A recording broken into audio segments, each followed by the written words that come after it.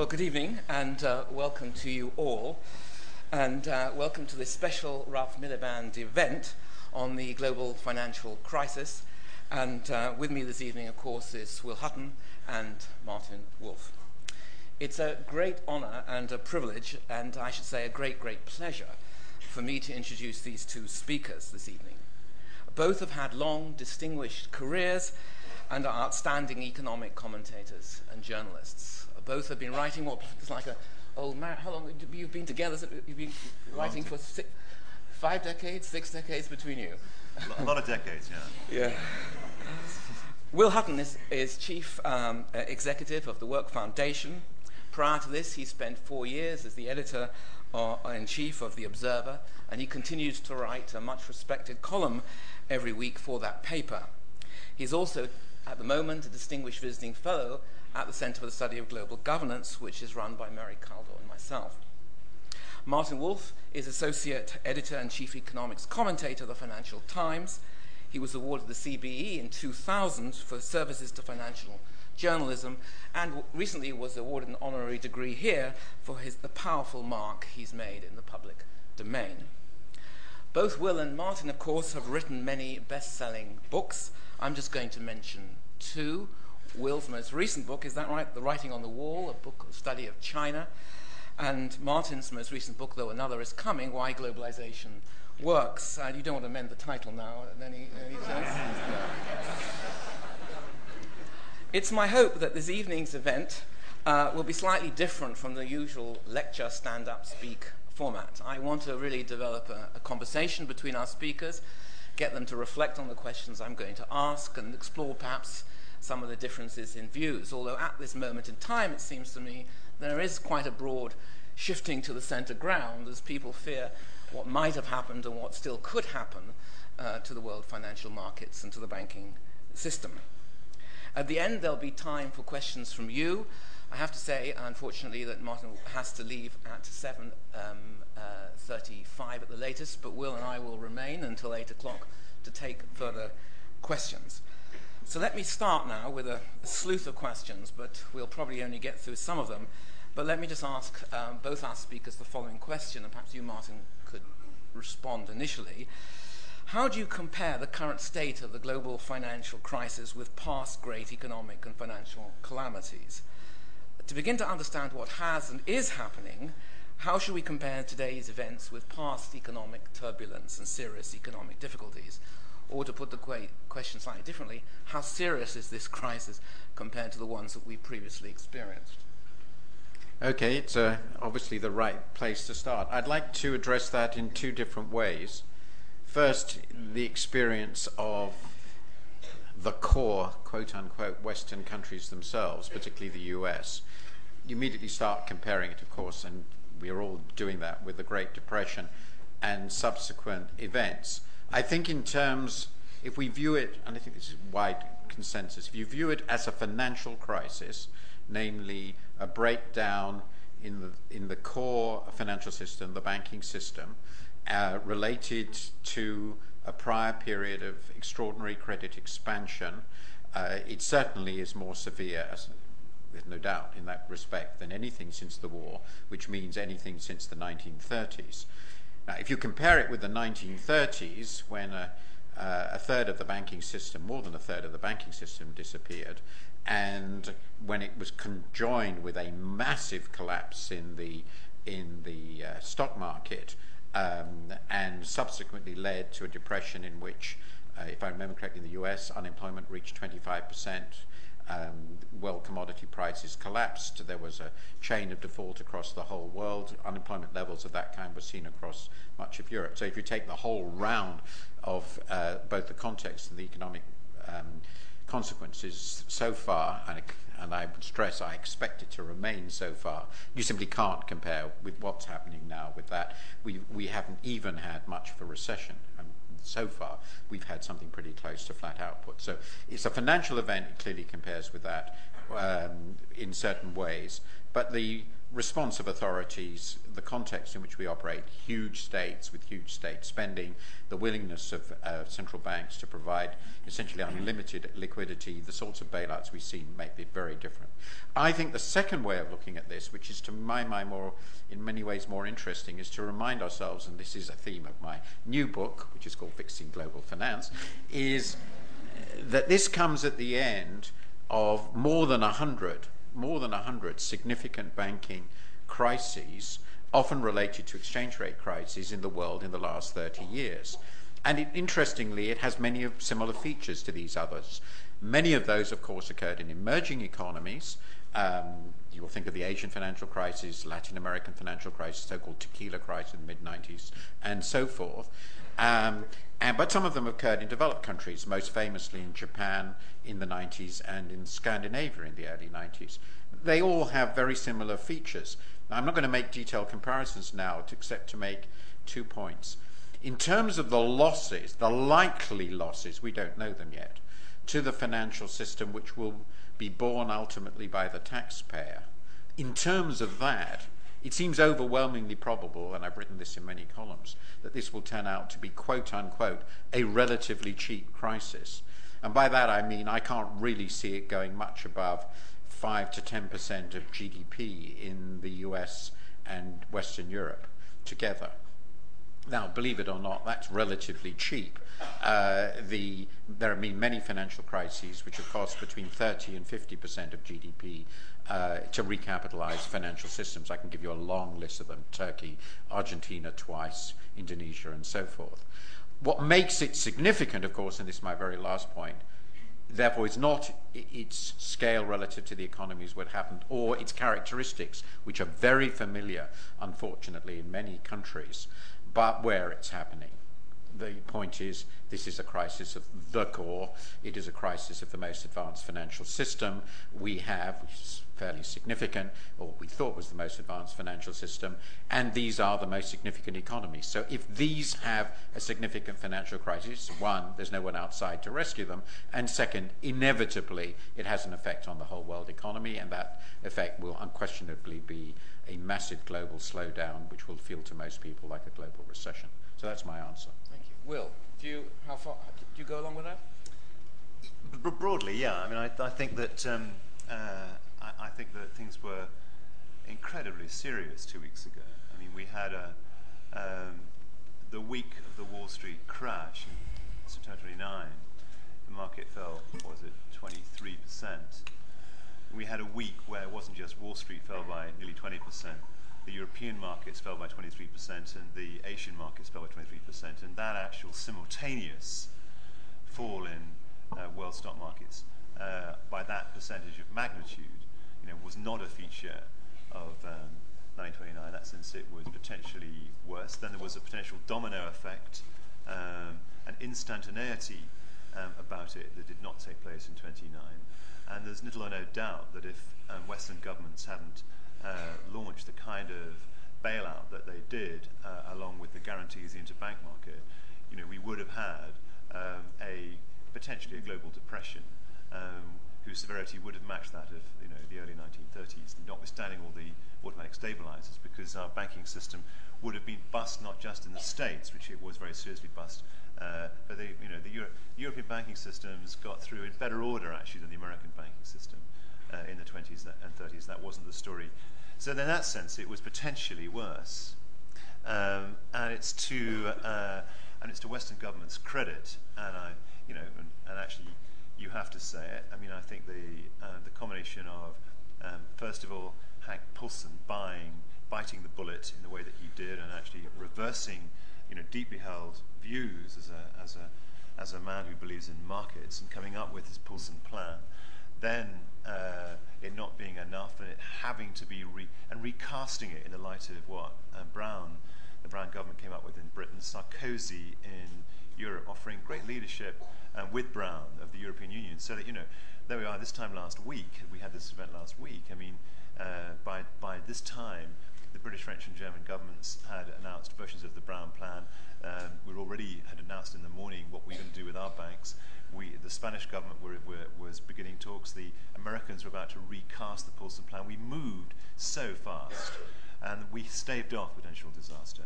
I agree with Martin. I mean, Japan had its lost decade in the 1990s.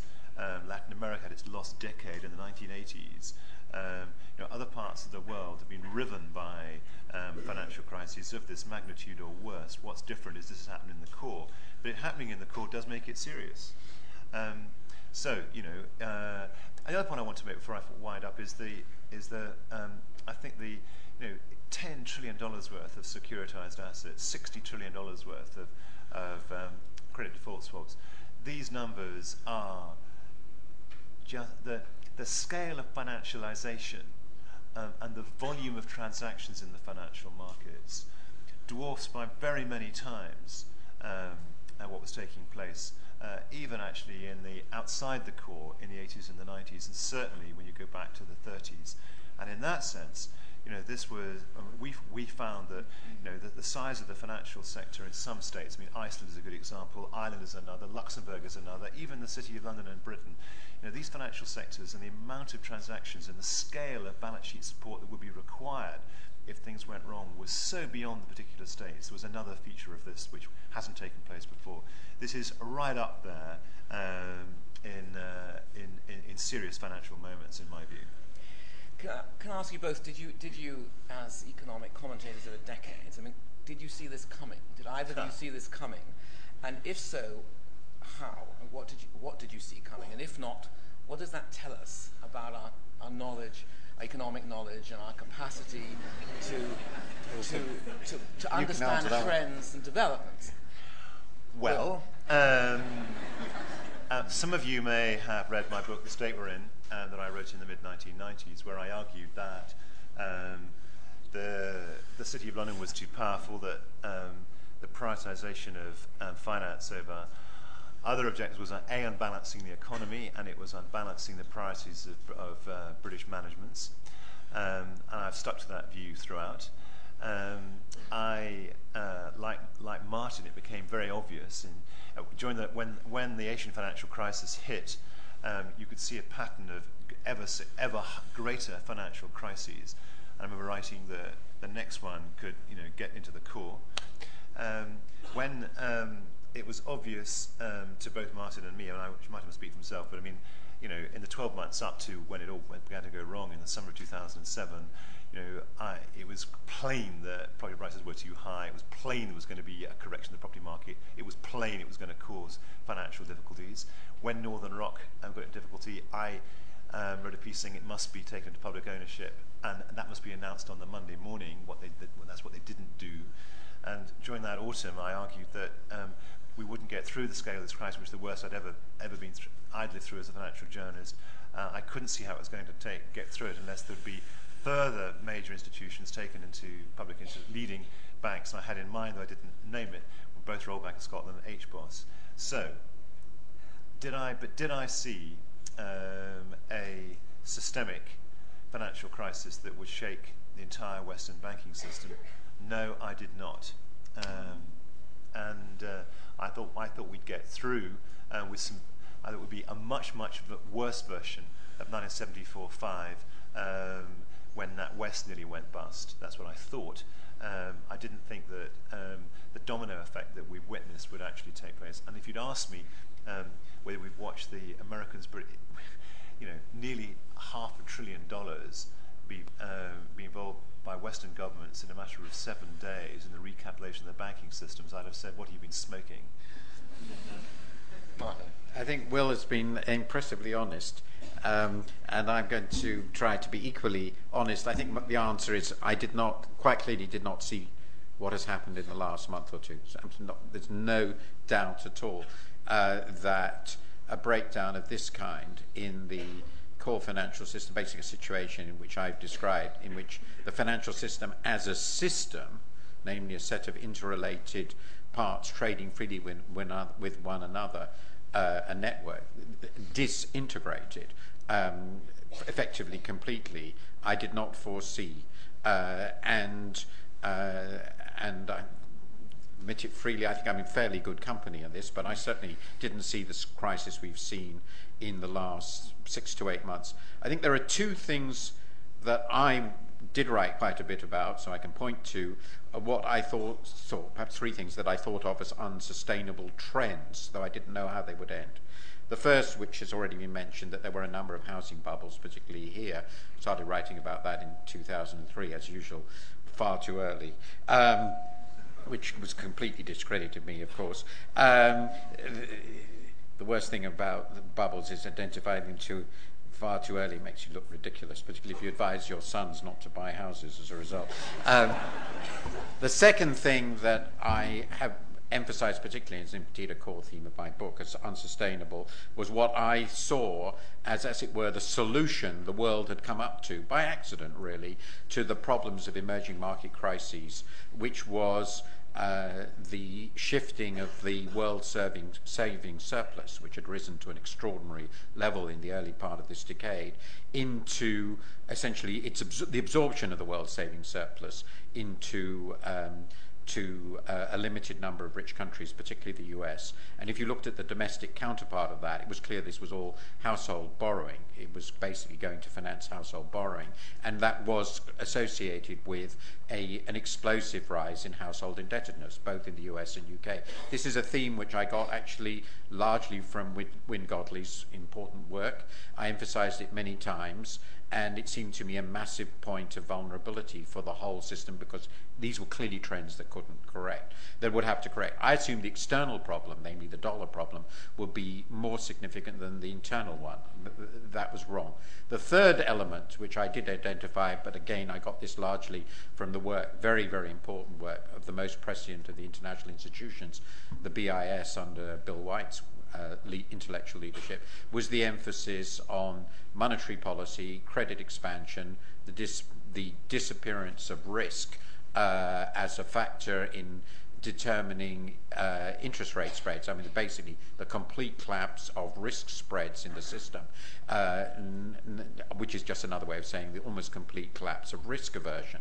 And we know from history, very clear, it's in Minsky's work, that such collapses of risk aversion, as shown in markets, always reverse themselves. And when they reverse themselves, they tend to overshoot in the other direction. So I've written quite a lot of pieces saying, well, what would happen when that happened? That was a quite widely shared view even in the official community, let alone the people who were worried. You know, if you look at the reports, for instance, of our own central bank, the Bank of England, they constantly emphasise this theme. So perhaps if I'd been smart enough, I would have put these three pieces together and said, hey, presto, the world banking system is going to implode. But what I assumed is that there was going to be a correction. It would probably be quite messy. There would be some real macroeconomic strain associated with it. It's on other parts of the world that would have to absorb these surpluses. But what we've seen in the last few months is, to be quite honest, far outside the worst things that I could imagine. So in sum, that's a yes and a no. Elements of it, yes, but the systemic quality of it, the sheer systemic range of the problems, probably not, which is true, I suspect, for Probably just shows that for everyone, actually.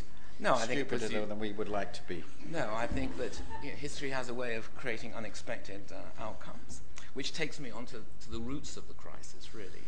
I want to just see if you could spend just a few moments shedding some lights on how far back in time we have to go to understand the form and dynamics of what has happened. Is it 1979, Big Bang, deregulation, lifting of capital restrictions and so on, the growth of the financial markets and financial turnover relative to the real economy and so on? Where would you begin? You can't obviously develop a full account of that this evening, but where would you begin to point to? What would you begin to is point where I think it all began. But I mean, it's an arbitrary date. But I think the arrival in Big Bang and the arrival in London of American investment banks who were able to do in London what they weren't able to do in New York because it was prohibited by Glass-Steagall, was actually the beginnings of it. Securitization, which was also taking place in the 1980s by Fannie Mae and Freddie Mac, funnily enough, began to be copied by those investment banks. Then I think the abolition of Glass-Steagall in 1998 was on the key date.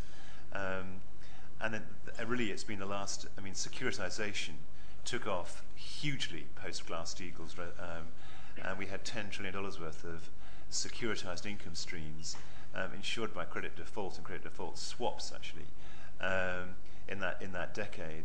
And it was that really that led to the immense leverage that the big five U.S. investment banks had. Amazing, carrying, 30, 35 times the assets on their balance sheets compared to their capital. You then and you got to a point where so much leverage was being underwritten by so little balance sheet strength and the actual structure, an intellectual mistake, I think, of securitization, that actually, while you might secure one income stream, you could insure one income stream, you couldn't collectively insure them all. The system couldn't insure itself against an economic downturn, and it certainly couldn't insure itself against a very substantial loss appearing in any link in the chain. And we got to that point in 2007, and the trigger was the subprime crisis, but I think it could have been anything else. So for me, it's a story that begins in the mid-1980s. It has its roots back there. I don't know what you think, Martin. I think it's clear that financial deregulation and financial innovation seems always to play quite an important part in crises of this kind. It's a sort of classic account of the 20s. J.K. Galbraith, for instance, emphasized this element. And one of the characteristics of financial innovation is it's a way of concealing and exaggerating leverage, which is what Will has been talking about. I would just add a few other considerations to this. First, it's an obvious theme. For absolutely fundamental reasons, it's a central part of financial economics, but go beyond that. A financial system is very unstable. It's inherently very unstable. It's unstable partly because of its institutional form. Leverage of enormous proportions is an inherent part of all contemporary financial systems, which is why we've had so many cases with these enormous losses that I mentioned. I mean, in essence, if you have a system which is normally, quote unquote, levered about 20 to 1, that's about, so there's 5% of equity against, and all the rest, 95% is debt. You really need relatively small losses and relatively small mistakes on the valuation of underlying assets. Pretty easy to do, and you've got a bust financial system. And that's happened again and again and again and again. And what Will said is right. The people can think they've protected themselves against it, but there isn't enough capital in the system to protect them against it. The only entity that has capital enough to protect this is the government, which is just another way of saying something I've made many, many times. The banking system is part of the state everywhere. It can't be anything else, because essentially we've delegated to the banking system an incredibly valuable public monopoly, that of creating money. That's what it does. And i.e., we allow them to say that their deposits are equivalent to real money. And once you do that, you emphasize this fragility. I won't go into all the obvious other problems, asymmetric information, adverse, all the other characteristics of the financial system, but it's going to do things like this from time to time. Now, that's obviously made much worse if you've got a very strong general view in favor of deregulation. But it's actually, and that goes without saying, but it's interesting in this case to emphasize some very perverse consequences of incompetent regulation. It's not that the banking system isn't regulated, it was, but one of the characteristics, for example, just one, is that there were quite significant capital requirements imposed against banks, but in many cases they were allowed to set off-balance sheet entities, conduits, special investment vehicles, to put this sort of paper in, and no capital was charged against it. Now, that was in the regulatory schema. The regulators allowed that sort of arbitrage to occur, and regulatory arbitrage has been a very big feature of this. Now, let me just mention two macro factors which I think are linked. I've already mentioned there are three background global environment conditions.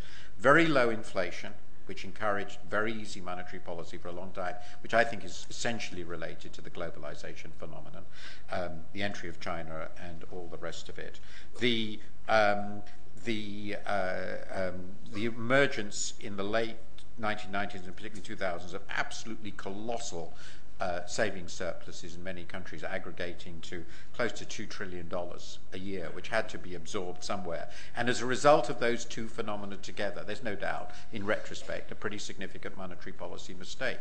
Namely, incredibly easy monetary policy, not just the US. Basically, we had an environment in which the Japanese had 0 interest rates, the US had 1, and the ECB had 2 for about 3 or 4 years. It's an incredibly lax monetary environment. So if you add that fuel to the fragility you mentioned, what Will was talking about, and the very low long-term real interest rates, which I think are related to the savings surplus question, you basically create an environment in which borrowing seemed to be pretty well a free good, and there was no regulator trying to restrict this at all. And I think that's why we ended up where we are. There's one thing I would like just to add just to that, because I don't think, I'd be very surprised, and I may be wrong, but I'd be very surprised if the majority of the audience kind of understand the difference between a bond and a securitized income flow.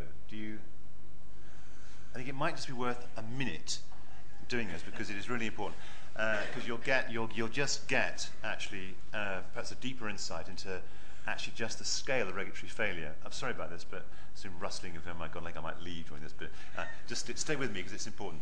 I mean, if you issue a bond, okay, if a company issues a bond, two things happen. One, it may be making, say it's a bond of the company is making, let's say, £1 billion profit and issues a £1 billion bond on which it pays a 5% coupon. Its £1 billion of profit is the profit out of which is going to pay the £50 million of coupon. 5% of the billion is 50 million. So even if profits halve, the interest payments and actually the servicing of the principal is more than covered by the profitability of the organisation in question. And even if there's a very severe downturn, the bondholder is probably going to be okay, and it's secured against the assets of the company. Now, Martin mentioned this, and it's really worth highlighting it.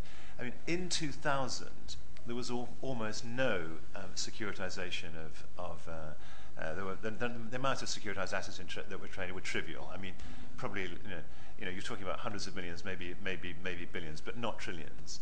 There's now $10 trillion worth of securitized assets. What they are this: I'm the company, and what I do is I say, rather than pay you £50 million a year and my profits of £1 billion, I'm going to hypothecate one of my income streams that I as a company get. If I'm a utility, I might own a port facility, and I get tariffs from the port, and that adds up to 50 million. What I'm going to do is I'm going to place those 50 million in a special purpose vehicle, and that's going to be the income that services the £1 billion that you're going to pay me for that revenue stream. You then turn to a credit rating agency, Standard & Poor's or Moody, and you say, well, is this equivalent to a AAA bond? And at this point, any regulator should have started to say, well, hold on a second.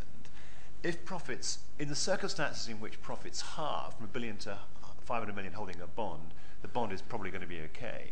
In those circumstances, a port, the tariffs on a port, or mortgage payments, or whatever it might be, are likely to be hit. And the 50 million will go to 45 million to 40 million, and this bond is going to be worth much less. It's certainly not worth the AAA rating that the Standard & Poor's and Moody's are giving it.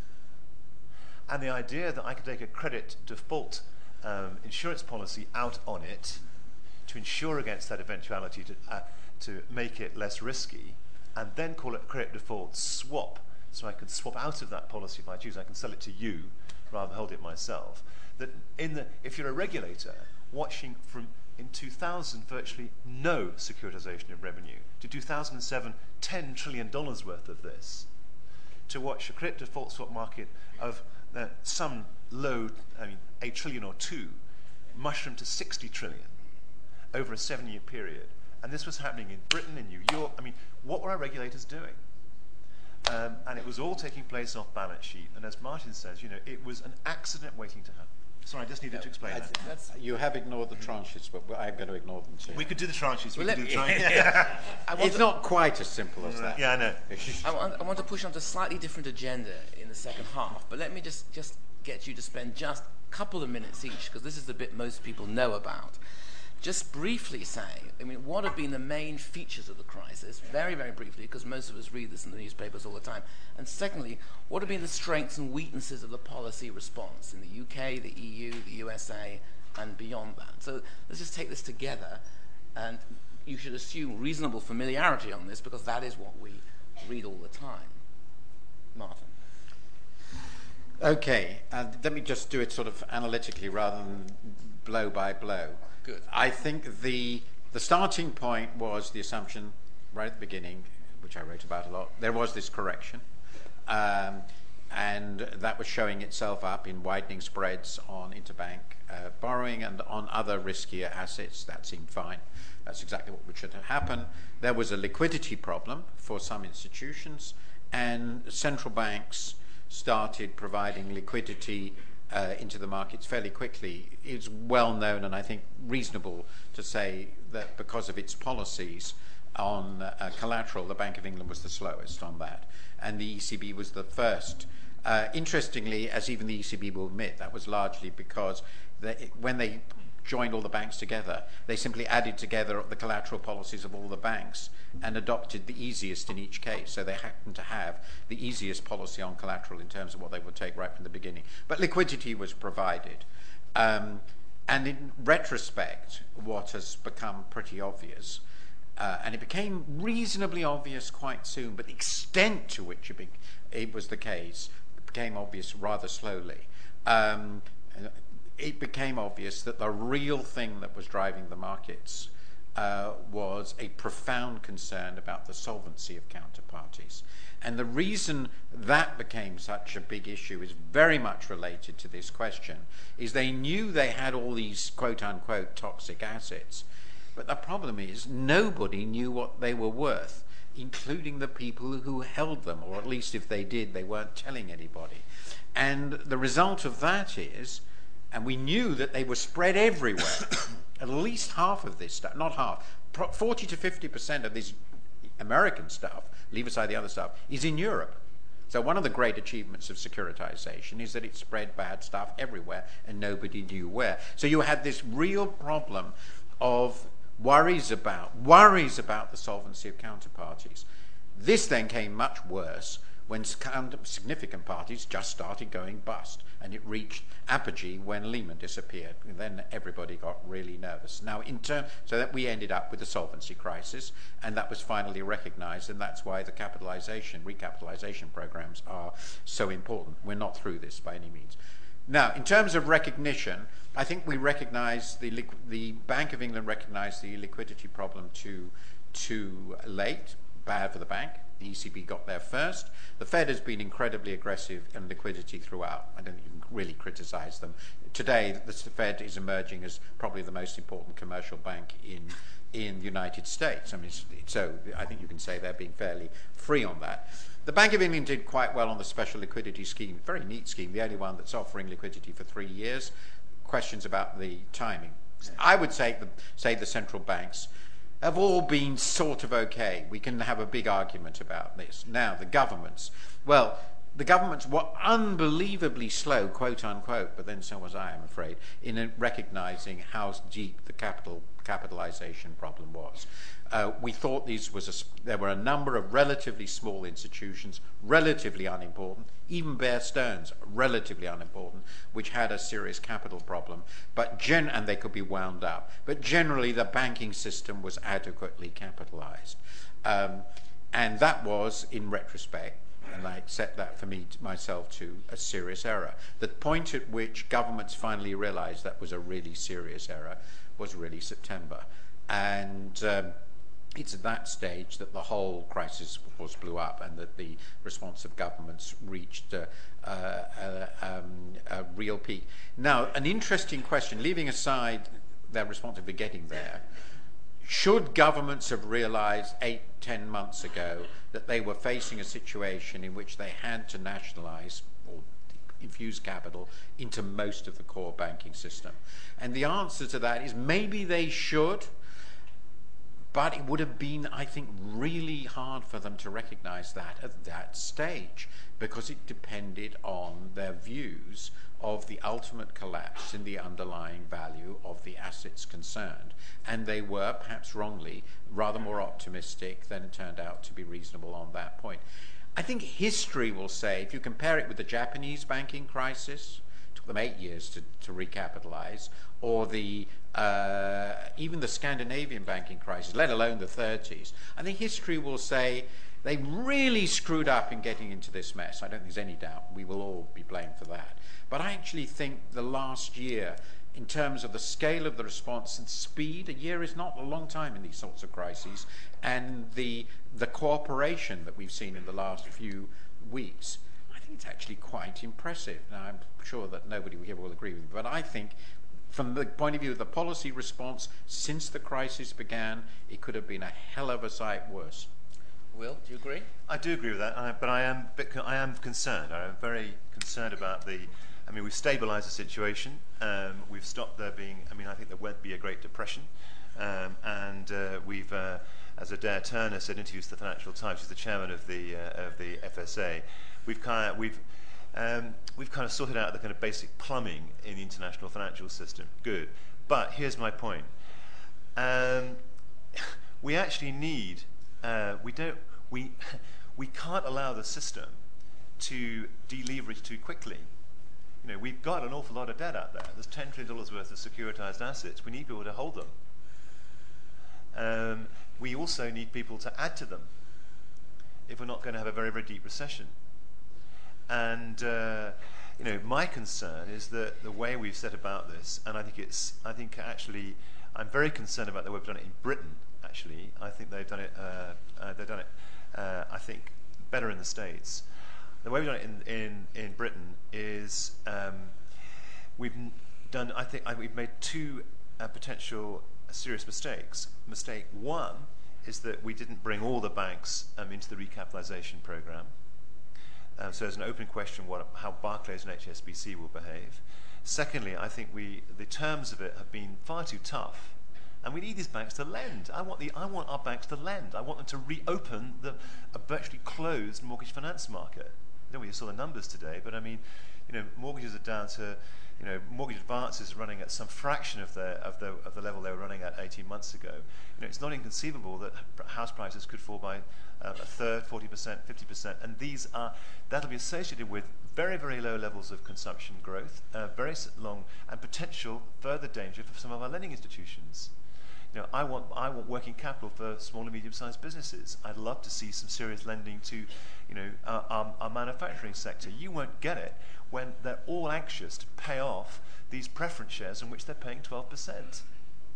And the second thing is, at a global level, is that the system has worked because the securitization has been insured, and the insurance system has failed actually. And one of two things has to happen. Either some of these toxic debt, and Martin has argued this and so have I, has to be taken over by, inverted commas, a bad bank, which actually is what happened in Sweden. Securum was the name of the bad bank. Or we have to do what Lloyd's of London did, setting up an organisation called Equitas, which, when Lloyd's got into trouble with bad reinsurance companies, they had to net them out over a period. They net them out over 20 years. That's far too long for us. We may need to set up, inverted commas, a bad insurance company in which some of the dud credit default swaps are placed. And we may need governments actually to move from not just guaranteeing loans in the interbank market to actually getting into the insurance business of actually insuring securities. James Crosby, former chief executive of HBOS, has got a scheme for insuring issues of residential mortgage-backed securities as a way of reopening that market. And I think before the crisis is over, we're going to have to get into the insurance business, and I think it was a mistake that the recapitalisation of the banks was done on such a haphazard basis, simultaneously kicking them in the teeth and wanting to lend. And that's an incompatibility of objective which we may rue in the months ahead. Without speaking to that at length, do you agree with that, or where exactly? I'm sorry, on the recapitalisation plan, I do, because I wrote about that last week. I think I'm not completely sure, I'm genuinely not sure, whether it should have been compulsory.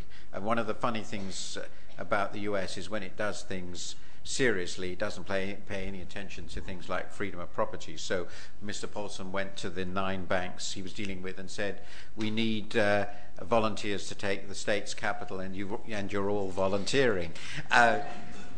We have a much more laissez-faire and liberal approach to these things, and it may well turn out that that was a mistake. I think it's a correctable mistake, if it proves to be the case. I am much more worried, as Will says, the government is caught quite rightly in a dilemma. It wants to get the taxpayers' money back, and it's absolutely right to want to get the taxpayers' money back, and at the same time, it wants these institutions to lend, and it has decided, I think rightly, not to just nationalise them outright. But that's a separate question. I think that's a balance in which they've gone too far in the direction of making sure the taxpayer gets money back. 12% yield on this, since they're certainly going to get their money back in the end. These are viable businesses as long as the economy is viable. It looks to me excessive, and I do fear that that will clearly lead to bigger spreads on their lending, and it will probably lead to accelerated repayment instead of offering credit. Now, there are some areas of insurance I think the government will have to get into.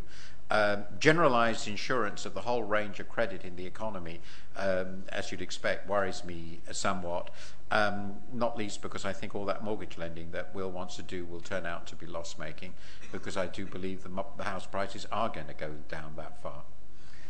Thank you. You both talked about the cost of on the banks, the cost of the preference shares, the 12% and so on. But bearing that in mind, let me just ask you a question very bluntly now, which is a question that if Karl Marx were here, he would look wryly at you and say, well, look, excuse me. I remind you what I wrote in the Communist Manifesto, that the state is but an executive committee of the bourgeoisie. Or to put the point differently, to what extent is it true that states have socialized, i.e. picked up the risks and costs of reckless economic behavior, while leaving the bank and financial sectors largely unreformed so far, and thereby free to repeat this behavior in the future? Can I go with that? Go with it. I was thinking about my initial answer was going to be, what's new? But it's more interesting than that, I think, because it actually relates to what the nature of the class structure, if you're going to be Marxian about it. Marx's bourgeoisie, of course, were the owners of capital, the owners of financial capital. In this context, they were presumably be the shareholders. The shareholders of banks, they had a few good years, I don't deny that, but they are getting pretty thoroughly creamed. And including relative innocence, like all those sovereign wealth funds that plonked money into these undervalued banks 10 months ago, and are now, or a year ago, and are now sitting on the most monstrous losses. So I think the bourgeoisie, as it were, the outside shareholder, is being pretty well creamed. The people who do very well in this are the new bourgeoisie, which is the super elite employee. The people who did get the bonuses did get out before the shares in their companies collapsed, and are now sitting happily at home with those bonuses. We're not going to have retrospective taxation, in my view, rightly, so we're not going to get all that money back from them to pay for the mess. Now, of course, there are lots of employees, vast number of employees, who got these bonuses which were locked up in shares, and that's that.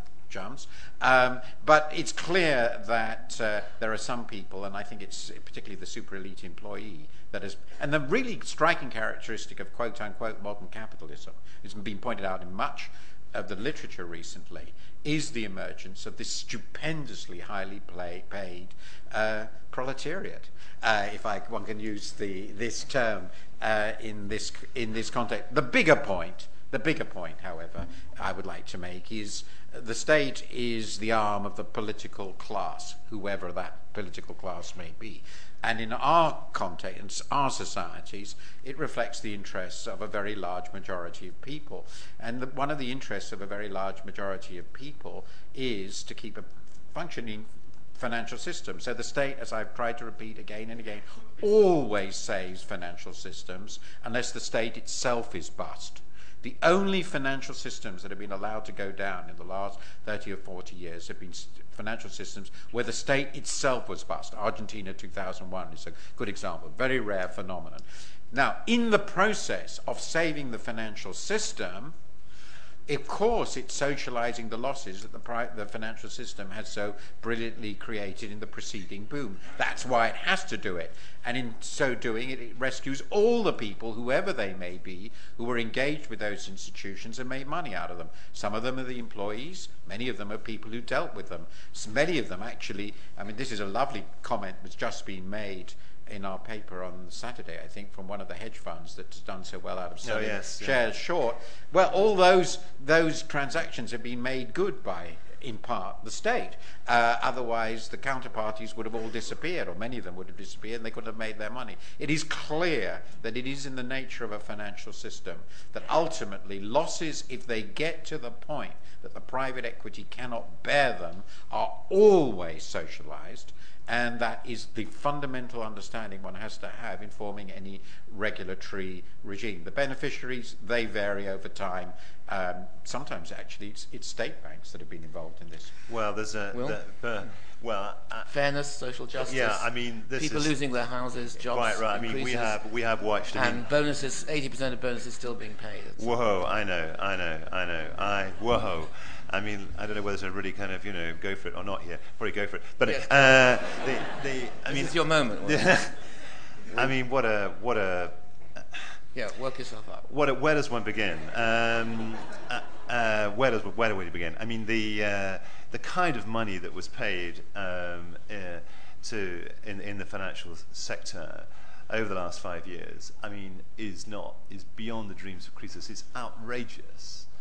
I mean, it's beyond any conception of what value was actually being added. I mean, I don't believe anybody systematically year after year is worth 10, 15, 20 million pounds a year. I don't know how you can justify that value. And actually what was happening was that, I mean, there was one occasion, and I know a manager of a hedge fund who in 1 year was having a wrangle with the owners of the hedge fund. The hedge fund had made $540 million. He was paid $200 million. His basic salary was $500,000, and he got a huge bonus. And he was complaining that the $200 million he got paid didn't conform to industry norms, and he was arguing for 270. In other words, in any 1 year, half the gain went to him as the manager, and half went to people who put it in the hedge fund. Now, of course, in year 2, when the markets went down, he'd go back to getting his basic salary, having pocketed the $270 million that you might have thought the people who'd given him the money to manage would like to have seen some part of in year 1 to compensate them for what's going on in year 2. They were absolute idiots. We've both written about that. But I mean, idiotic remuneration structures like that were commonplace. Alpha pay for kind of beta or even gamma performance. And now, with the world on the brink, the state has had to step in. And one has to then say, what is the social economic value of banking? It is indeed taking short-term deposits and turning them into medium and long-term loans. I mean, that's where the value added lies in banking. And as Martin has said, with any kind of leverage, it's quite easy to make a big mistake and wipe out your capital. But we've lived in a world in which, who gets those long-term loans, the state should be completely indifferent to, and the state should actually light touch regulate the context in which that is taking place. What we have learnt, all of us collectively, is that, and I would actually add not just banks to the list. I mean, there are very, very few firms and sectors where there isn't an independence between the public sphere and the market. I mean, the utilities is one obvious area, and Martin has written, and I agree with him, that commercial banking in some respects should be regarded as a base utility and should never have been paid this kind of money. But there's a lot of other areas. I mean, pharmaceuticals, aerospace, defense, retailing, where are supermarkets located? the politics of that. The very few areas where actually there isn't an interdependence between a business model of a firm which makes recurrent income over time and actually the politics of it. And I don't think that one needs to make a kind of to say that therefore means that actually the state is the executive committee of the bourgeoisie. The state in a democracy, in a liberal democratic society, actually does speak for a collective interest, it seems to me. And that collective interest is that we have a functioning banking system. But the quid pro quo of that is that those that run it have absolutely no right to pay themselves the kind of money that they paid themselves. And it showed phenomenal weaknesses in British corporate governance, unbelievable weakness in corporate governance. And actually now, I actually think, and I've been playing this idea, I still don't know quite how it could be designed, but I think we can't retrospectively tax, obviously, but we could consider a wealth tax, could we not? A lot of the people are sitting on fortunes huge as a result of what took place the last 5 years. To have to pay for it, you might get a time-limited wealth tax. Trying to think of how to devise a wealth tax that would actually do what you wanted to do, which is to say, we have an interest in the money that you've made. Well, we can come back to that in discussion afterwards. There are a lot of issues that that I would like to push you on a little bit more. But I'm aware that Martin has to go in about 10 minutes, and there's one other general question. You didn't even mention carried interest. There's one other general question I'd like to get. I could have done that. Oh my God. Well, you can. You can in 10 minutes. You can in 10 minutes. But let me just get in one other general question, which is about the role of international financial institutions. Because it is very striking, watching the current crisis unfold, is actually the international institutions have been seemingly quite quiet. They've been passive observers of what's been going on. They haven't had, or seemingly had, an active role in shaping it, and creating early warning systems, shaping it, producing policy initiatives, and so on. And those initiatives eventually have come from the states rather than the international institutional structure.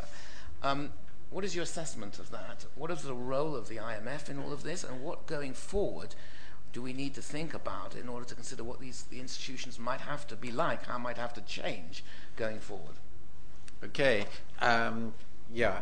When we get into a mess like this, the first thing that happens is people say, why didn't the international organizations do anything about this? Which seems to be a bit unfair because they had really next to no role. I've already mentioned that the BIS, a very specialized Bank for International Settlements sitting in Basel, actually has a very respectable role in warning about this. And of course, it was not merely ignored, actually. There were quite big efforts to suppress it. It's also quite scandalous. But just to step back a moment and ask ourselves, well, what role can international organizations play in a crisis of this kind? We are talking... I have a line which I frequently trot out, is that the IMF has two classes of countries over which it never has any influence whatsoever. The first class contains one member, it's the United States. This is a consistent pattern. It was designed to ensure that it would have no influence over the United States, and it has no influence over the United States. One has to recognize power. The second class of countries are creditor countries. And I've already indicated to you that a part, in my view, of the background to this, I'm not overstressing, just part of the background was these enormous global imbalances over which the IMF had no influence, because it has no influence over creditor countries. And that's not an accident, because one of the reasons the creditor countries all became creditor countries was precisely to ensure that the IMF would never have any influence over them, because that was the problem they had the last time. So that left the IMF with very little influence over important players in the run-up to this. Then you get the crisis. Well, as we've recently seen, in dealing with these crises, we are talking trillions dollars, but even trillions of pounds. The IMF, poor thing, poor shrunken thing, has lendable resources of about, it varies with the price of the dollar, about $300 billion. So its firepower is irrelevant. In any case, all the IMF can offer these countries, more important, is their own currencies, because these are the most valuable currencies in the world. They are the world's hard currencies. And the United States doesn't need the IMF to give it dollars. It can print them, and it is. And ditto with pounds and euros and all the rest of it. So the IMF is completely irrelevant in terms of giving resources to these countries. These are the ultimate sovereign borrowers of the world. Now, if we get into the situation when these countries can't borrow in world markets, you're sitting on a hyperinflation situation. But we're not there yet. So the IMF can't do any of this. What can the IMF do? It'll do what it can do. It can advise and warn. Actually, to be fair to it, in the last, particularly under Dominic Strauss-Kahn, it's been rather brave, as these things go, in its warnings, and rather sensible in its advice. And the second thing the IMF can do, which is, I think, really very important, is to help all the emerging economies that can't print currencies that everybody else is willing to take, who are now going to be in the most terrible trouble. I'm sure you've all noticed that we have a whole slew of emerging economies in very considerable difficulty who will need a lot of funding. The problem is, in my view, and I've written this in my book, the IMF is far too small to help them effectively. And a lot of countries are going to hit very, very big crises as a result, and they will be the very serious victims of this situation. We need a much bigger IMF with much less conditional lending. It's a view I developed in the 97-98 crisis, and even more since then, when we've seen this incredible growth of self-insurance by emerging economies, which have built up reserves of close to $7 trillion, merely in order to avoid this problem. Now, the good side of that is that many big emerging economies do have a lot of reserves and should be able to sustain their growth even in this situation. That is one of the more encouraging things. But many will not. And there'll be I'm not going to list them now, but there will be a long list of countries that will be very badly affected. Now, I'd like to go away from the IMF and just make one final point. It is clear, regardless of what I've said, that a financial crisis in the current world is a global crisis. Because the banks are all global, the markets are all global. What each country does affects all the others. We've seen that most notably in the famous case of the Irish guarantees and their indirect consequences. We can't have a situation in which every government decides to deal with its own banks in its own slightly different way, or even very different way. It creates incredible distortions. And indeed, there are lots of other deep conceptual problems. We found that the difference in bankruptcy regimes across countries is a very big problem, and that was shown very clearly in the Lehman case. I won't go into the detail.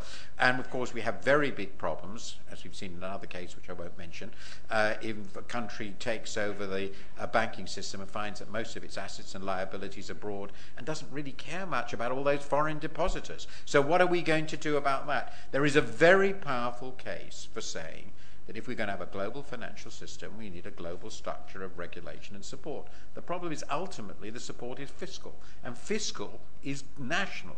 This is a really fundamental core problem. But the only way out of that is to disintegrate the whole global financial system. And the only way you can do that is imposing exchange controls everywhere. And I don't think they're going to happen, and I certainly wouldn't personally favour them. So I would say we are in a very uncomfortable half and half world in terms of having a global financial system without a global structure of dealing with it, regulating and all the rest of it. You'll have lots of time to get to me in this. I think it's an incredibly important problem. And even within the EU, though they did remarkably last week, quite remarkably, many, many problems remain outstanding in knowing how to handle this financial system. This is a massive wake-up call, but we don't have an answer. Listen, before you respond, Will, and then perhaps... No, I can take a few more minutes. Can you? All right. Will. I agree with what Martin has said. I think one can specifically identify things that weren't there and need to be there.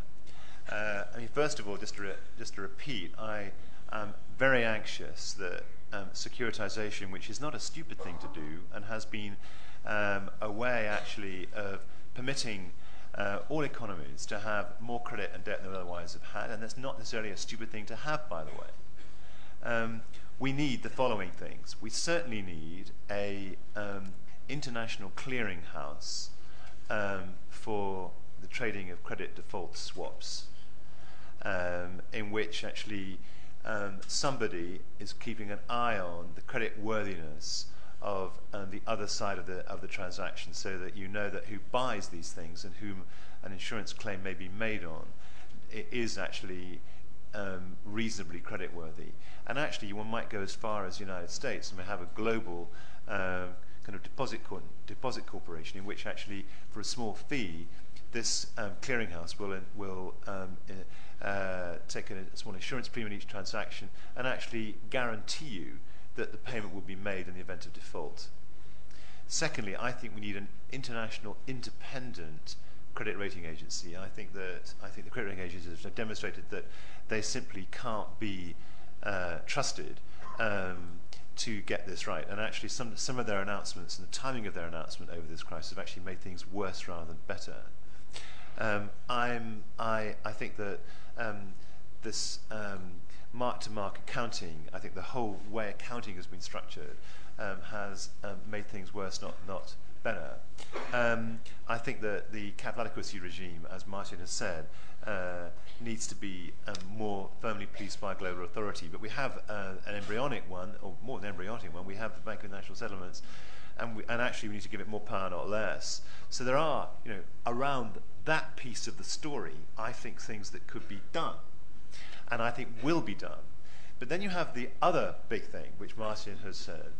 I mean, the fact that post the Asian financial crisis, that a lot of very poor countries built up $7 trillion worth of foreign exchange reserves over the last decade, most of which they invested in dollar assets in New York, and most of which became the liquidity which actually investment banks were able to find, provided the buyers, the holders of that liquidity were the buyers of these securitized assets, is a fundamental part of the story.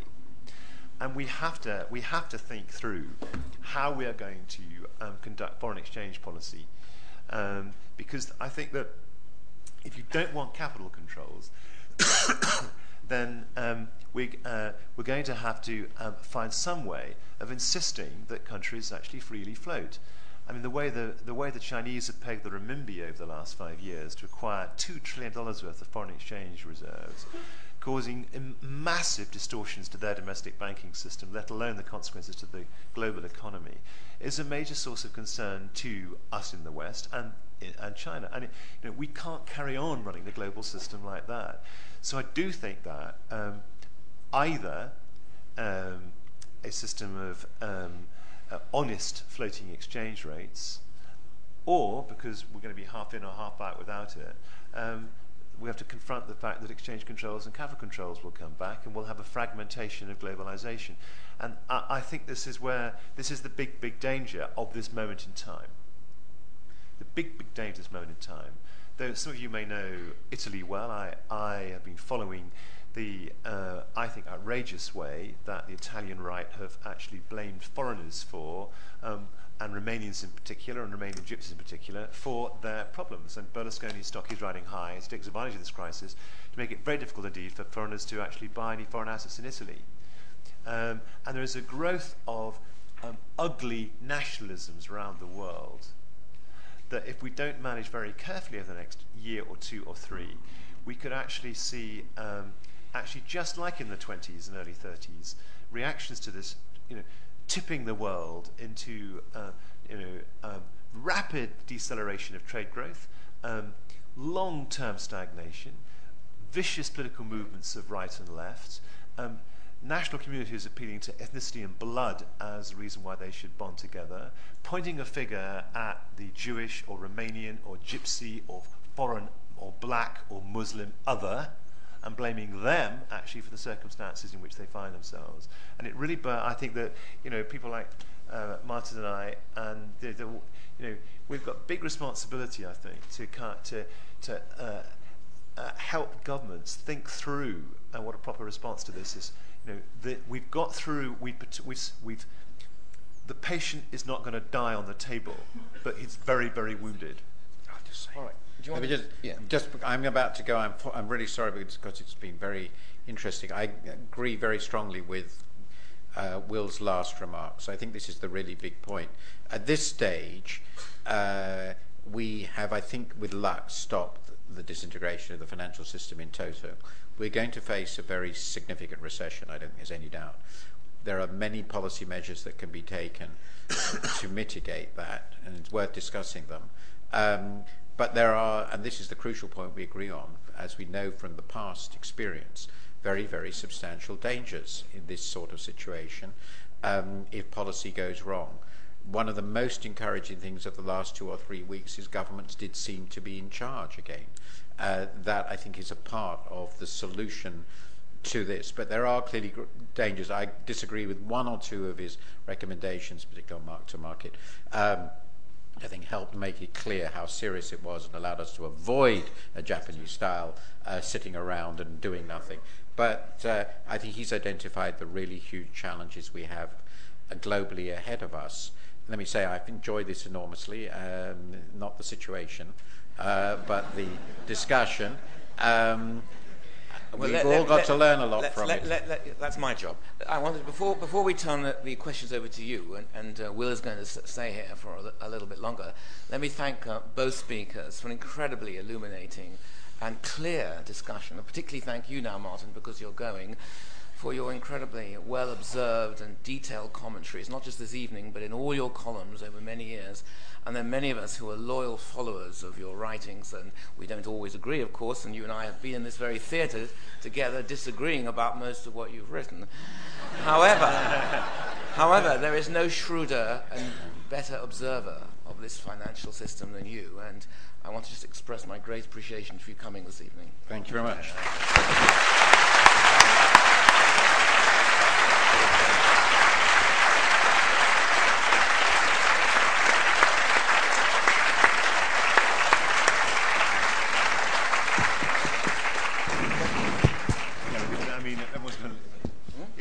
If you want to go on, you can. I'm happy to. Let's. I think we have 20 more. We have 20 minutes. Don't all leave for the door at once, you know. We have 20 minutes, and this is usually a time when people go for supper or have a drink when they bear in mind what you've been saying in the last few moments. But if you want to go, let's have a little shakeout. Go now. Otherwise, stay for just till 8 o'clock, till questions are raised. I would like to take 3 or 4 questions to begin with, so that Will has a sense of some of the issues raised by the audience. I'm going to take 2 down here, and then I'll come to the top. So you can put your hands down at the top just for a minute. I'm going to take 2 or 3 here, and then come to the top. Okay, Will? Yeah. Do you want to? Yeah. I'll get my pen and pen. All right. So whilst we're waiting, let me just go mic to Mary Caldor. First question. Well, it was very nice. Yeah. Yeah. It was very nice hearing Will Haddon and Martin Wolf so much in agreement. My question, which actually I was dying to ask before Martin Wolf left, is about the link between the financial crisis and the real economy. And I'm not just asking about the consequences for the real economy, we're all aware of that, but the extent to which the financial crisis actually reflects a real crisis in the failure to match, if you like, the growth of productivity that's resulted from the discovery of information technologies and all of that, and the pattern of demand. The fact that demand is so skewed in favor of rich people in the West, that there's such an unequal income, the fact that demand is so heavily dependent on oil, which price is going on, and so on and so forth. I mean, so what I've been thinking, and I'm somebody who gets really bored with talking about securitized assets or whatever, though of course now suddenly one's interested, that there's going to be a crisis for years, because I couldn't see how this skewed real economy could continue. All right. Can we just pass the mic to this random Italian over there, who I just noticed has got his passport up saying, I'd like to come back on the Italian point, or other points. Daniele Archibugi. Daniele Archibugi. I'm afraid I'm not going to speak about Italy tonight. Actually, I was quite touched that Martin Wolf reminded, as many other people do today, my former mentor, Hyman Minsky. Hyman Minsky, actually, I think that many young people, even those who study economics, do not really know what he wrote. And for many years, he discussed about the financial instability, and said that, one of his books is titled, Can It Happen Again? And of course, it was the Great Depression. and was remarkably unpopular and unknown. I remember he gave a conference before to pass away more than 10 years ago at Harvard, a big theater like this one. There were 5 people only, you know, and somehow you can predict it, because if you predict a financial crisis every day, they're not particularly useful, you know. But I mean, Minsky was also a student of Schumpeter. And I would like to ask, do you think there is anything where we can get from Schumpeterian insights about the gales of creative destruction? In other words, this financial crisis can lead to a positive restructuring of the economy, maybe where the financial sector becomes less important than has been over the last 10 years. Thank you. We're going to have shorter questions. Gentleman at the back. Yes, Michael McGowan. I'm a director of a UK credit union, amongst other things. Mutuals, cooperatives, credit unions, building societies, friendlies have recently been considered, until recently, dinosaurs. I wondered if you could comment on how you see the role or even any opportunities for mutuals and this sector in the present situation. Gentleman at the front, yeah. I want to take issue with what I would have taken to be a kind of mood of self-congratulation. Can you put the mic a bit closer to your mouth? Coming from the panel a short while ago over how well the public authorities have handled this crisis. In the view of many quite ordinary people, they've behaved absolutely lamentably. Why wasn't this sorted out a year ago? Why do we now have a recession in prospect? Why, throughout the last year, has no one in the political system sought to interrogate the banks? I mean, that's a clear heaven question. help us, we still don't know the extent That's a of clear the question. liabilities. Thank you.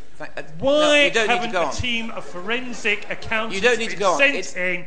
Why Take isn't the mic it being off him. treated with the seriousness of a terrorist attack? Why haven't the banks been nationalised? Excuse me, in your toto? question is absolutely why aren't clear. These people Speaking louder who will not run help the you. banks, why aren't they doing something else? A clear question, and it was clear halfway through. Hello. I'd like to ask Will Hutton if he could elaborate on why the abolition of Glass-Steagall has had an impact. There's certainly been a number of commentators who've said that pretty much everything that happened over the last few years could have happened anyway.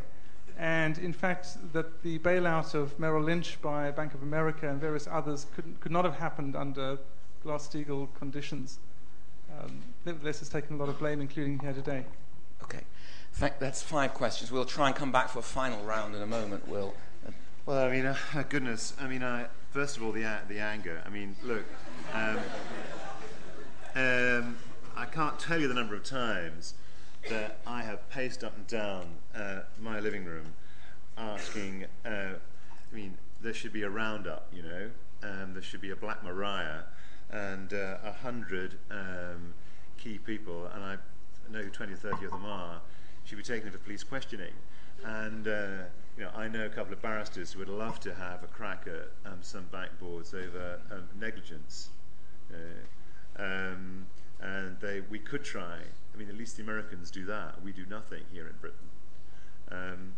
I understand the passion with which you speak. I tell you, I mean, I wrote the state we're in, and you know,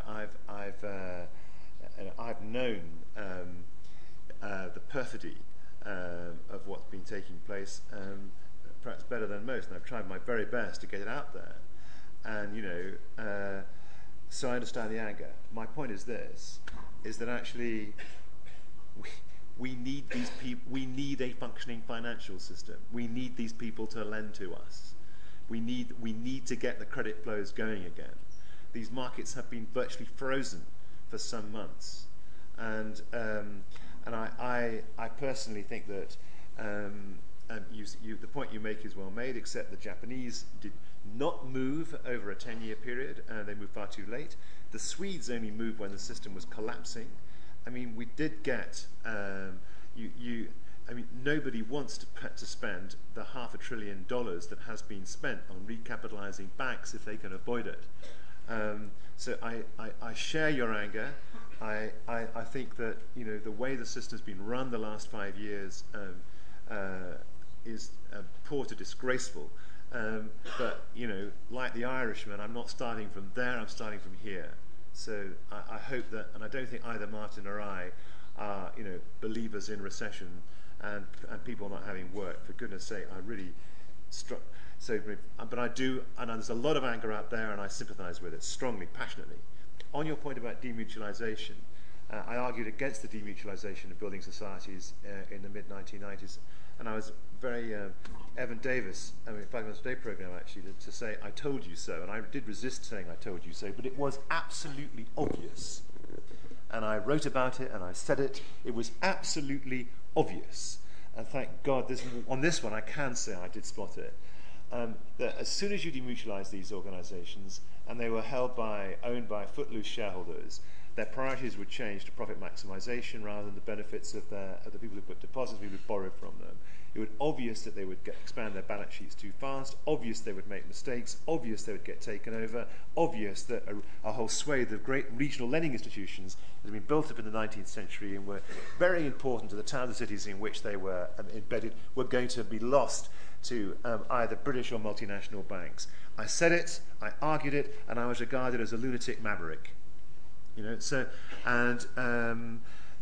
is scope. I noticed the Co-op are negotiating with, I think, the Britannia. The Nationwide have done very, very well. And there is scope, actually, for these building societies to come back. Some of them are incredibly small. And why not, if you agree with this, actually open a deposit with them now? But there is scope, I think, for the mutual. And I think the lack of trust in our banking system now, people have worried for the first time in their lives whether the money is safe in the bank. And some people have actually, made the mistake to kind of bank with the Icelandic banks, have actually had their money frozen. They can't get at it for some weeks. The lack of trust in the investment institutions in this country has now reached calamitously low levels, and I think the mutuals can benefit from that. That's certainly the view of the Co-op and the Britannia. What about this point about Glass-Steagall? Look, Glass-Steagall proved to be part of the fix. You're quite right. Was enabled because the Glass-Steagall doesn't exist, but that doesn't mean that it was a good idea. I must have met so many chief executives over the last 5 years who said, there they were, and into their room came the investment banks giving their pitch. What they wanted was they wanted to do the deal. They said, if you want to buy XYZ company, here's our acquisitions team. They're going to help you do this big deal. And by the way, if you want short-term credit, our bank is going to do it for you. We want you to buy the whole package from us. And there's no doubt about it. The incentives in that were vast. People made stunning sums of money from bringing those deals off and winning those pitches in that way. And they couldn't have done it if the institutions were separate rather than together. And I think it was I have no doubt that some 21st century version of separating commercial investment banking is going to actually happen and be as correct.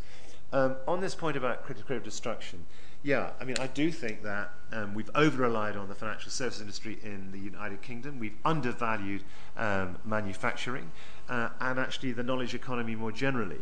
And one of the good things about what is taking place is twofold. One, I think that the banks that have got public stakes in them will actually, I think, behave differently from the way commercial banks have behaved in the past. I think they will be more supportive of distressed companies in this downturn. I think they will lend on better terms once the markets unfreeze to the kinds of sectors and companies that would be good for them to lend to. It's a political maturity transformation. Taking short-term deposits and taking long-term loans was never a neutral political and social decision. It was never, ever neutral. And we lived in a fictional world in which it was. And now, actually, we understand the politics of it better as a national community. And actually, some of the firms that are 1,000, 2,000, 3,000 strong all over the country who found it very difficult to get more than working capital from the banks, I think will have a better deal. And that is one good thing. And the second good thing, I think, is that we will want a more balanced economy than the one we have had. And actually, the story that actually systemically markets don't make mistakes and that only states make mistakes is, I think, not going to be plausible for the foreseeable future. And for me, who believes that in a mixed economy, a Keynesian approach to economic management, that is a huge, fantastic moment. I've waited 30 years for it. Thank God it's happened.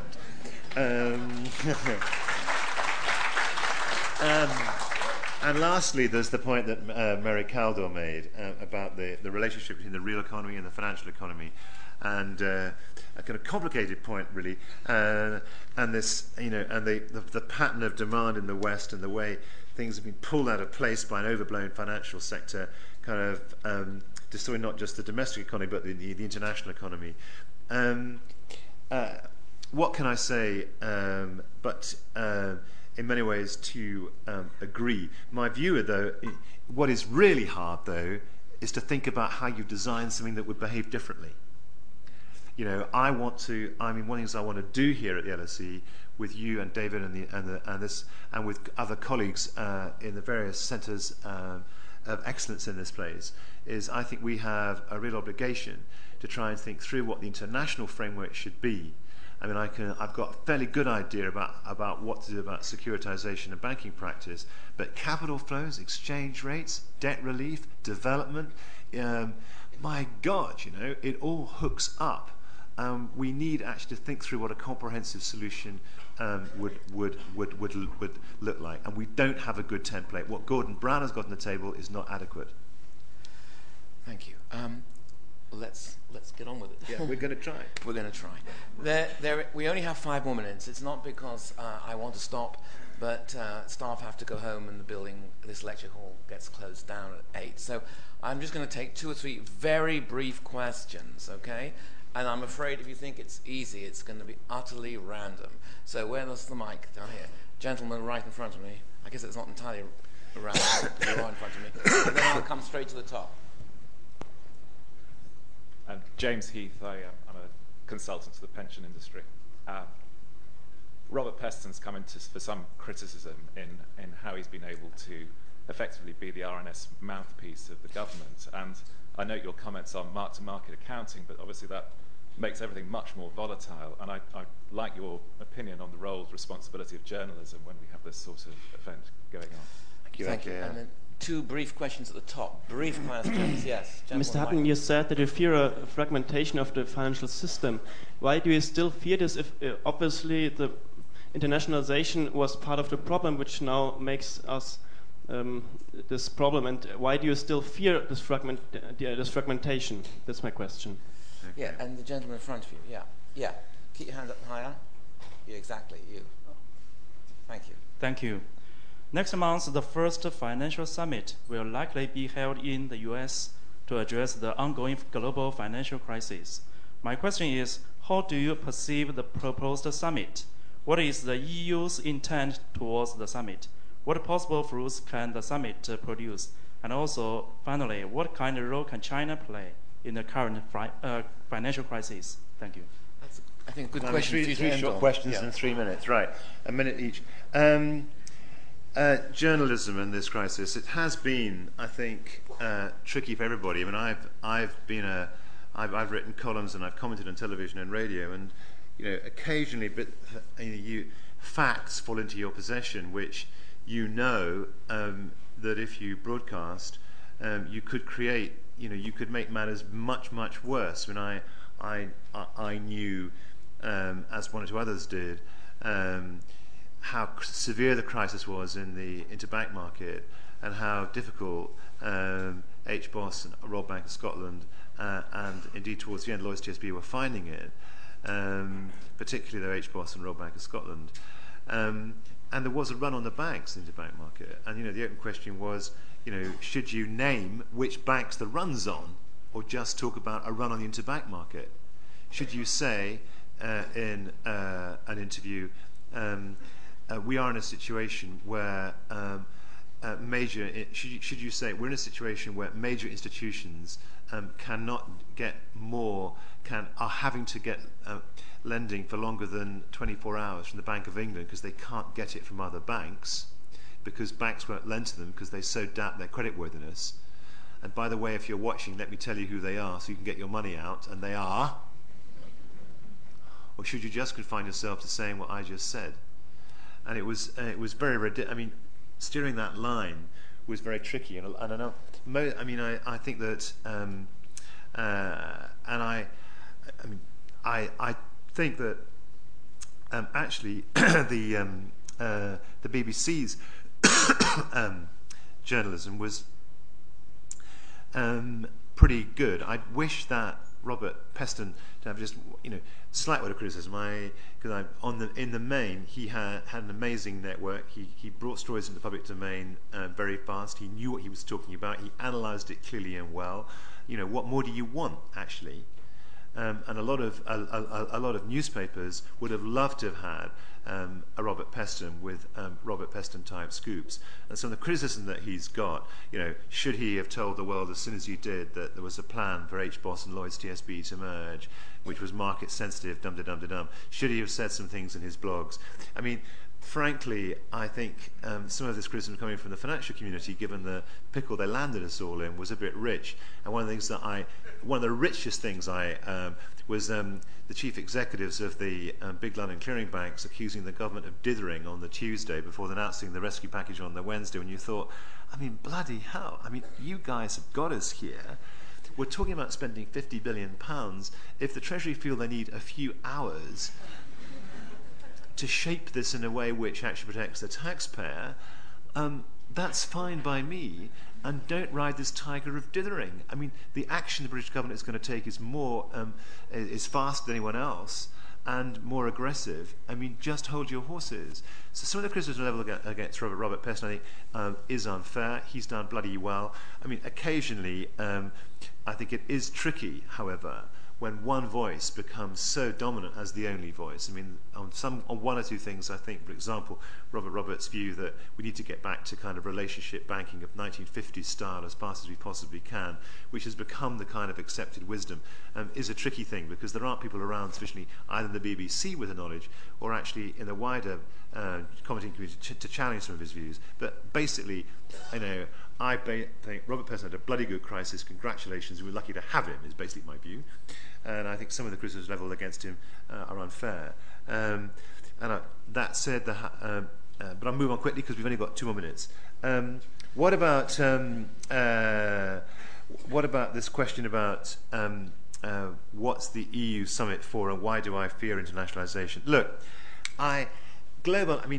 it's very easy, in 2008 to say the last 16 years have been crap.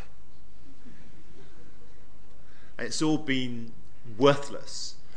But actually, there's been a great deal of prosperity, a great deal of employment has been won, a great deal of people have led much better lives, both in Britain and actually in the less developed world as a consequence of globalization. Nobody ever got rich in any country without trade rising. It could be the Silk Road in the 5th century AD. It could be wherever you find growth, wherever you find prosperity, you find trade. You find countries trading one with another. It is the indispensable prop to prosperity.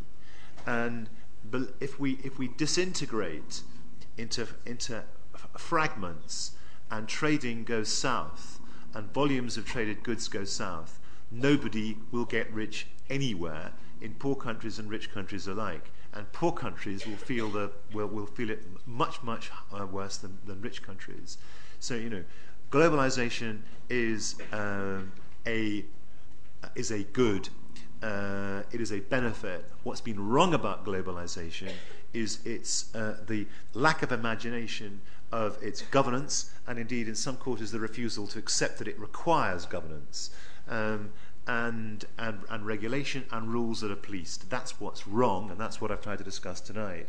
That's why I'm concerned about what may take place the next 2 or 3 years. And by the way, when you get fragmentation, you get stories about why one should fragment. And I find the stories about why one should fragment are even more menacing than the act of fragmentation itself. Because as I said, those stories will be about the dread other, the foreigner, the people with different creeds, beliefs, colours of skins than yourselves.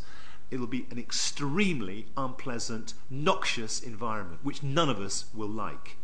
So don't go with the fashionable line that actually fragmentation and regional blocks and all the rest of it is good news. It's really bad news. Just like house prices halving is bad news. Believe me, there's not prosperity in a world in which house prices halve and halve again. We don't want them as stupidly priced as they were in 2007, but you don't want them to collapse in value. A world in which they collapse in value is because nobody can afford to buy them, for Christ's sake. And that's not good news. And what should the EU bring to the party in any discussion? And China. And China. In 30 seconds. 30. Let's do it in 10. Look, I think the EU is an incredibly imperfect multilateral organisation, but it's the least bad we've got on the face of the globe. And actually, some of the ways the EU has approached managing the euro, managing the bailout, managing its trade relations and financial relationships, we could do well to try and reproduce them at a global scale. I think we're going to introduce a college of regulators in the EU in the financial system. Let's do that globally. The EU has got quite a lot to offer, I think, a Bretton Woods too. As for China, I think that my line on China remains the line it's always been. China is strong in the sense it's got $2 trillion worth of foreign exchange reserves, but in almost every other circumstance it's weak. And we can't ask, and we shouldn't ask, 1.4 billion people whose per capita incomes are $2,000 a head, 800 million of whom are living in abject poverty, to kind of shoulder the burden of organising an international order to benefit the West. We really shouldn't. This has got to be driven by the West. It's got to be fairly organised. We've got to bring them into the decision-making process. But the burden of this lies with the rich countries, not with the poor. Thank you.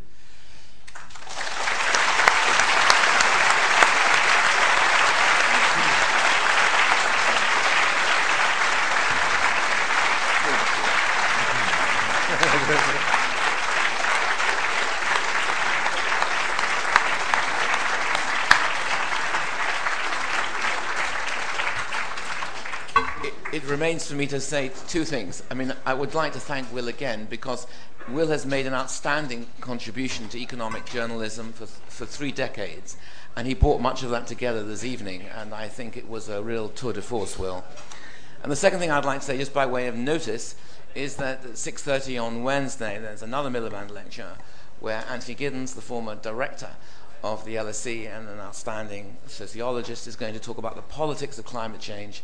The argument is we have the science, but we have no politics and no way of yet knowing how we're going to get from the science, from the knowledge, to practical change on the ground. So that's 6:30 on Wednesday. Good night.